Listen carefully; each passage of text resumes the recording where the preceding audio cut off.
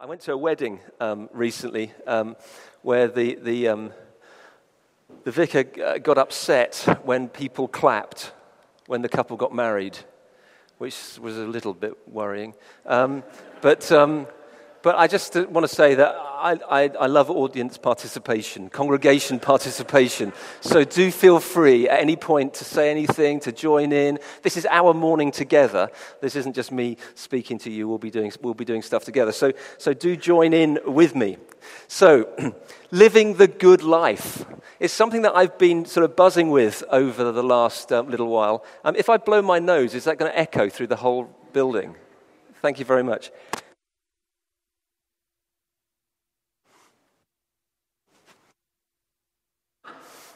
That's better. Good. I've been thinking about living the good life for quite a while. And it came out, it's another dream that I had. Well, I had on this occasion, not my wife had. And it was about eternity. And I had this dream that, there's all this stuff that we're going to do in eternity when we're with God in heaven. And it just made me think about life now. So if I'm going to be doing that then, and that's what heaven is about, then why aren't I doing it now? If those are the things that are of eternal value, then surely if we bring those things of eternal value into our present, then it will make the life that we are leading much more relevant, much more focused on the things that really, really matter and create a good life for us. Because we can go off, we can do all sorts of things with our lives. We can spend our time doing all sorts of things. But what is it that we really ought to be doing to allow ourselves to lead a good life? And one of the things that people who know me well will know is that I've got a bit of a thing about sheep. So It's not just dogs. I've got a real thing about sheep. And so please don't judge me. But I am constantly brought back to the sheep scriptures, to the fact that there is so much in the Bible about sheep and about shepherding. And I want to put into the context of that what I want to say this morning. So let me pray, and then we're going to read the passage. Heavenly Father, thank you for your word. Thank you that you bring us back to your word to find your heart. That it's in your word that we find you, where we find what it is that you would have us do, what it is that you would have us be, how it is that you would have us live our lives. And so, Lord, would you speak to us this morning as we enjoy your word, as we enjoy one another, and as we learn more about you. In Jesus' name. Amen. Amen. First of all, I just need to... Oh, hang on a second. I'll just put that down there for a sec. So here we go. John chapter 10. And this is the NIV version. The nearly infallible version. John chapter 10 and verse 1. Very truly, I tell you, Pharisees, anyone who does not enter the sheepfold by the gate, but climbs in by some other way, is a thief and a robber. The one who enters by the gate is the shepherd of the sheep. The gatekeeper opens the gate for him, and the sheep listen to his voice. He calls his own by name and leads them out. When he has brought out all his own, he goes on ahead of them, and his sheep follow him because they know his voice. But they will never follow a stranger. In fact, they will run away from him because they do not recognize a stranger's voice. Jesus used this figure of speech, but the Pharisees did not understand what he was telling them. Therefore Jesus said again, very truly I tell you, I am the gate for the sheep. All who have come before me are thieves and robbers, but the sheep have not listened to them. I am the gate. Whoever enters through me will be saved. They will come in and go out and find pasture. The thief comes only to steal and kill and destroy. I have come that they may have life and have it to the full. I am the good shepherd. And I guess that we would all like to have full life. We'd all like to get to the end of our days and look back and think, my life was a full life. I did that thing which I was put on the planet to do. And as we go through life, as we come to the end of each week, we think that was a great week. I think one of the problems is that our experience of full life is that it's too full. There's too much happening. There's too much going on. I remember going to a Bible week a few years ago, and I'd bought a tent that you can erect in 120 seconds. And I'd practiced in the garden, not that I'm competitive, but I practiced in the garden, and I'd managed to do it in about 3 minutes. So I thought, well, that's okay. I think having practiced, I'll be fine. When we get to the Bible camp, I'll get it up in 120 seconds. So I told everybody that I had a tent that I could erect in 120 seconds. We were slightly late getting to the Bible week, and everyone else had already got there, and they'd already set up their tents, and they had left a space in the center of the campsite for me to erect my tent. And so the time we got there, they were all sitting in chairs with their glasses of wine, waiting for the entertainment. And I came along, and we got the tent out, and I thought, oh no, this isn't working. Something's gone wrong. And then a bit of it got twisted when I put it away from my practice, and I just couldn't get this thing. And about half an hour and everyone was laughing and joking, and my wife said to me, darling, why don't you stop and pray? I said, pray? Pray? I haven't got time to pray. I'm trying to put a tent up. And life can be a bit like that, can't it? That we get so busy doing the things that we have to do. We've put these stakes in the ground, and we've said, I'm going to achieve this, and I'm going to do this, and I'm going to make this happen. And because we've done that, we don't have time to stop. We don't have time to step back. We don't have time to do all the things because our life is so full that we haven't got time for the full life. And so what I think is really important for us to do is just to stop for a moment and think, what does it mean to have this full life, this good life? In the Message version of the Bible, in Matthew chapter 11 and verses 28 to 30, Eugene Peterson uses these amazing words. He says, are you tired, worn out, burned out on religion? Come to me. Get away with me and you will recover your life. I'll show you how to take a rest. Walk with me and work with me. Watch how I do it. Learn the unforced rhythms of grace. I won't lay anything heavy or ill-fitting on you. Keep company with me and you'll learn to live freely and lightly. Isn't that amazing? Isn't actually that what we want? That we want that sort of life? Get away with me. You'll recover your life. Learn the unforced rhythms of grace. Watch how I do it, Jesus says. And it's interesting that Jesus so often uses the example of a shepherd when he says, watch how I do it. I am the good shepherd, he says. And we look at all sorts of people in Scripture, all sorts of contexts in Scripture, which are all about shepherding. There's a lot for us to learn about how we live our lives. So this good life, it's a desire for what the Greeks called eudaimonia. It's about human flourishing. How do we flourish as human beings? When the founding fathers of the USA wrote the Declaration of Independence, and they talked about the pursuit of happiness, it's exactly what they meant. See, so often we can think, well, I'll be happy if I do all these things. I'll be happy if I get a bigger bank balance. I'll be happy if I get this particular job. I'll be happy if I have this particular relationship. I'll be happy if I support Ipswich Town Football Club. These are the things that will make me happy. But actually, they're not the things which will allow human flourishing.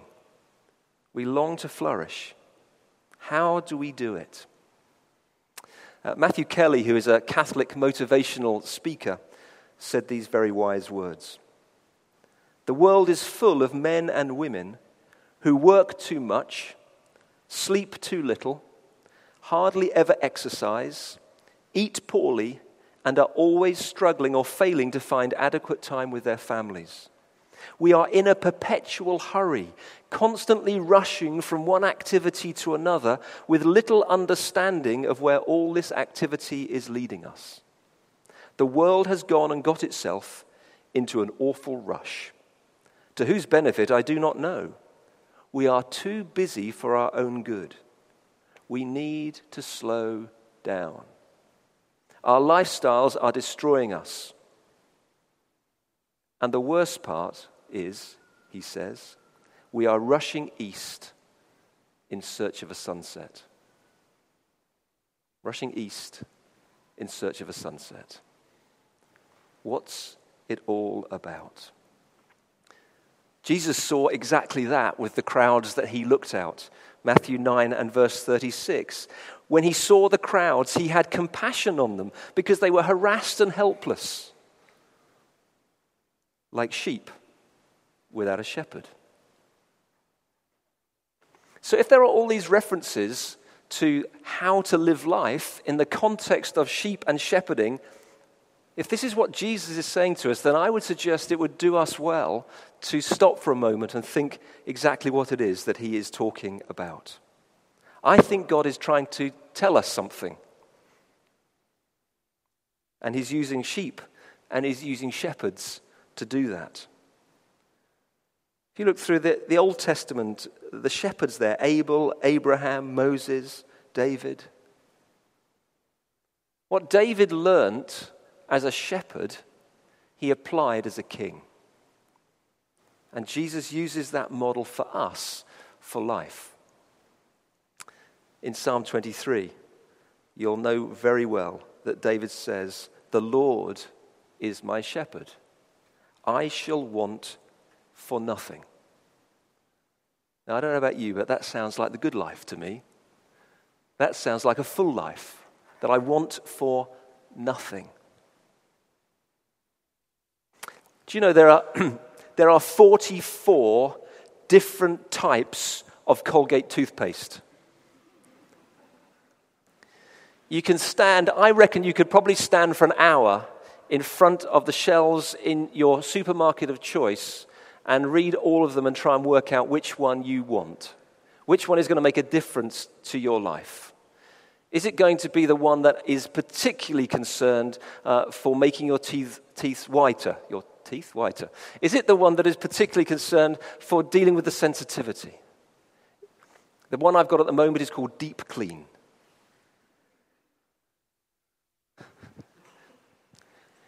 Does it make any difference to my life? No. My teeth are a little bit sensitive. As long as I've got some of that sensitive, I'm fine. It doesn't matter to me which one it is. But we have so many choices thrown at us all the time.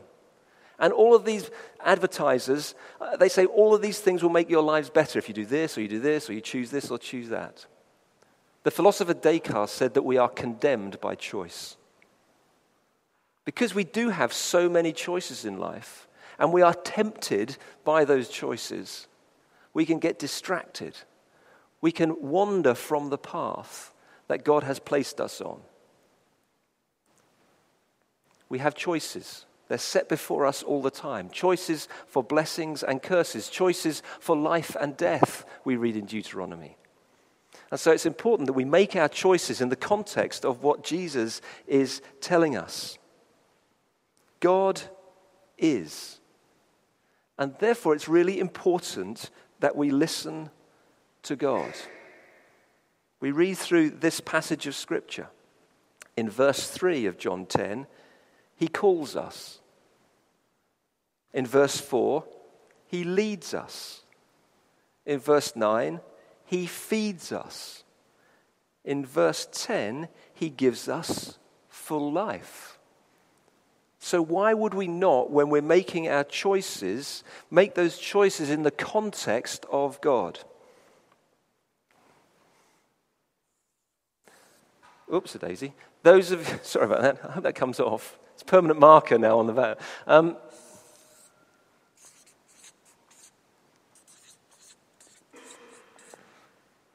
Can everyone see that okay? So on this side we've got God, and on this side we've got no God. I would suggest there is no alternative to those. Either there is a God, or there isn't a God. Either God is relevant in our lives, or God is not relevant in our lives. There is nothing in the middle. There can't be anything in the middle. And so, if there is a God, then there is ultimate justice. If there is no God, there is no justice, ultimately. I went to Auschwitz earlier this year. 1 million people commercially exterminated. However long you put someone in prison for, that's not justice. And without God, there is no justice in that context. There is no accountability. There is no bar before which they will come, ultimately, to face true justice. But if there is justice, then there is also judgment. You can't have justice without judgment. You can't have justice without a judge saying, that's right or that's wrong. That's the penalty for doing what you have done. I can bring judgment into that case. If I have the right to do so, God has the right to do so to bring ultimate justice. Are you with me so far? On this side, there is no judgment.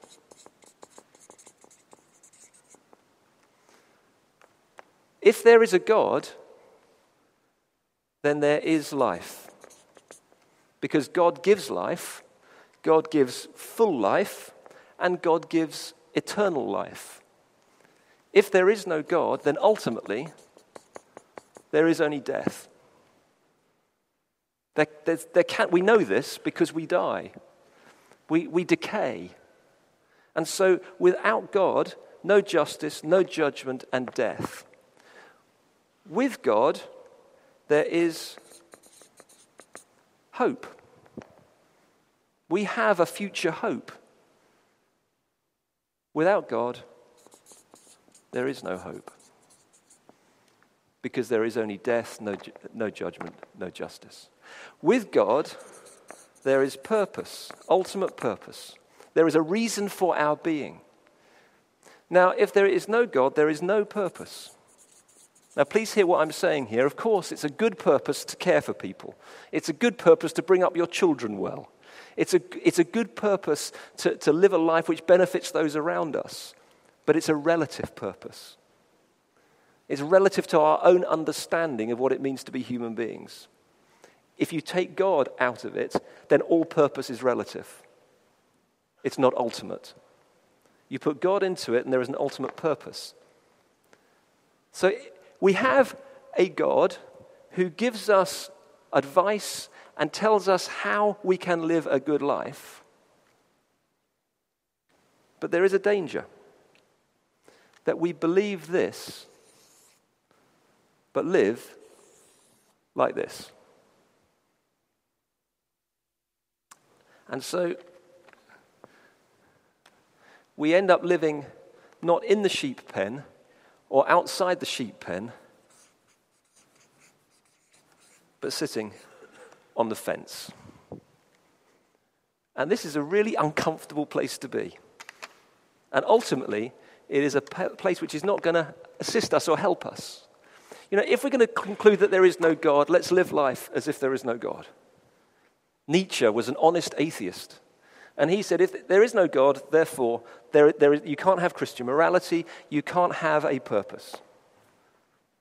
Or if there is a God, and this God is revealed to us in Jesus Christ, if Jesus really is God incarnate, if Jesus really is God in skin, and he says to us, I am the good shepherd, I have come that you may have life and have it to the full, then what he says to us must matter. He must know what he's talking about, and therefore following his ways must be the way to find the good life.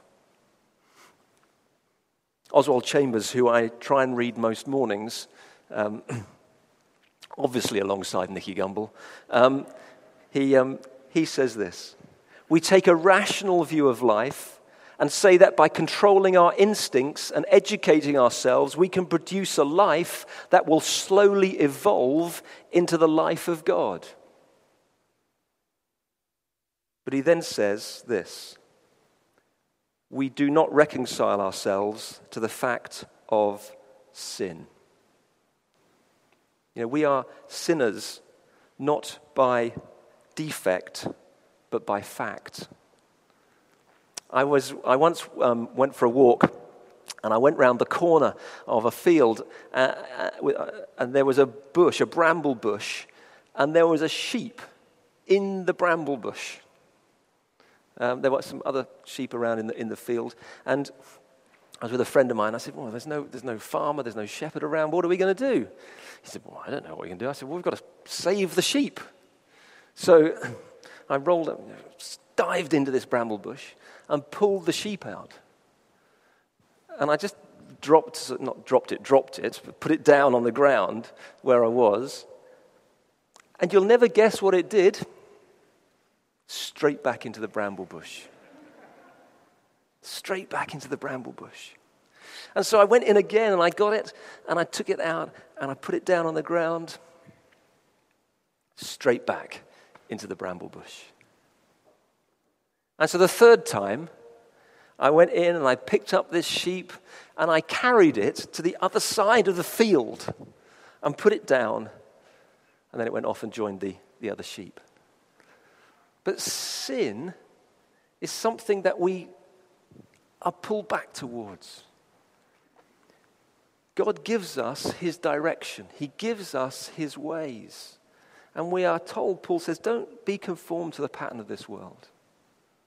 Find the right way, find the right path, find the right gate, and go that way. And we need a shepherd to help us do that. And we find that shepherd in Jesus. And so if we follow the ways of Jesus, then we will find the good life. This sin that Oswald Chambers talks about is just us thinking, I'm going to do it my way. I'm going to follow my ways. But God's ways are not our ways. Sheep left to their own devices have a serious problem. They'll get all sorts of problems. The fleece will get fleece rot. They'll get mange. They'll get ticks. They need looking after by the shepherd. They need to come to the shepherd and be cared for. Their feet end up getting foot rot. It's Jesus who leads us. It's Jesus who helps us. It's Jesus who takes us on the way that we should go. He goes ahead of us in everything. The Good Shepherd has already trodden the path that we will follow along. I had the privilege a few years back, actually while I was at HTB, of following a shepherd in Jordan. Shepherding in Jordan is very similar to what it would have been in the Bible.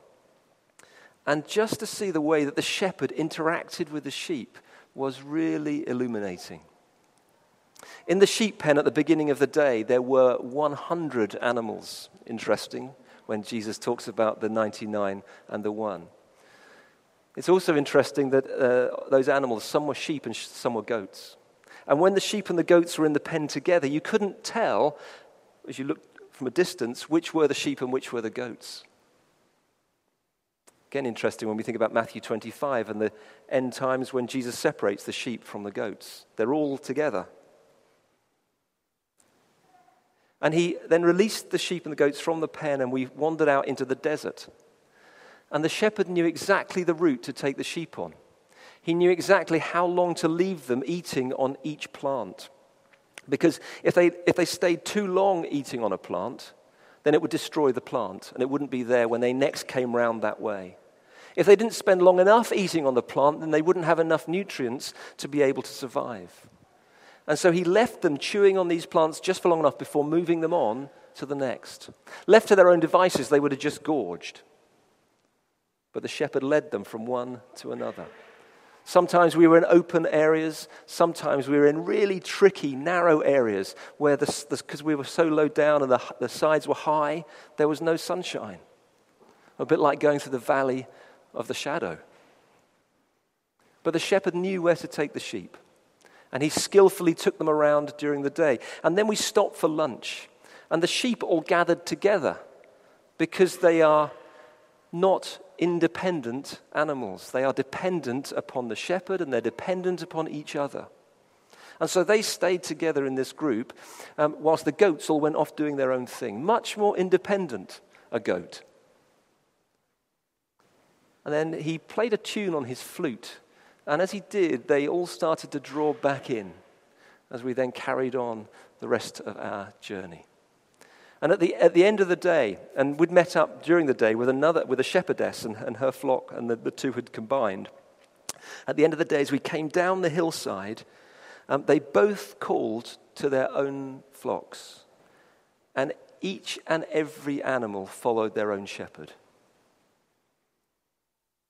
Because the sheep know the shepherd's voice. They've spent time with the shepherd. It's just amazing to see that, and amazing to remind us how important it is to hear the shepherd, to spend time with the shepherd, because the shepherd knows, because the shepherd has been before us in each and every way. We read in verse 9 of John chapter 10 that Jesus will bring us in and Jesus will take us out and we will find pasture. He knows where the pasture is.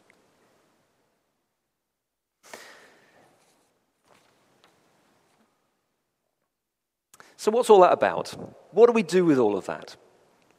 How does that help us to live the good life? Well, what I want to do in session 2 is look at some particular ways that we can apply that in our lives. There are all sorts of things that we can do to help us to live the full life, to live the good life, using shepherding and sheep as a model.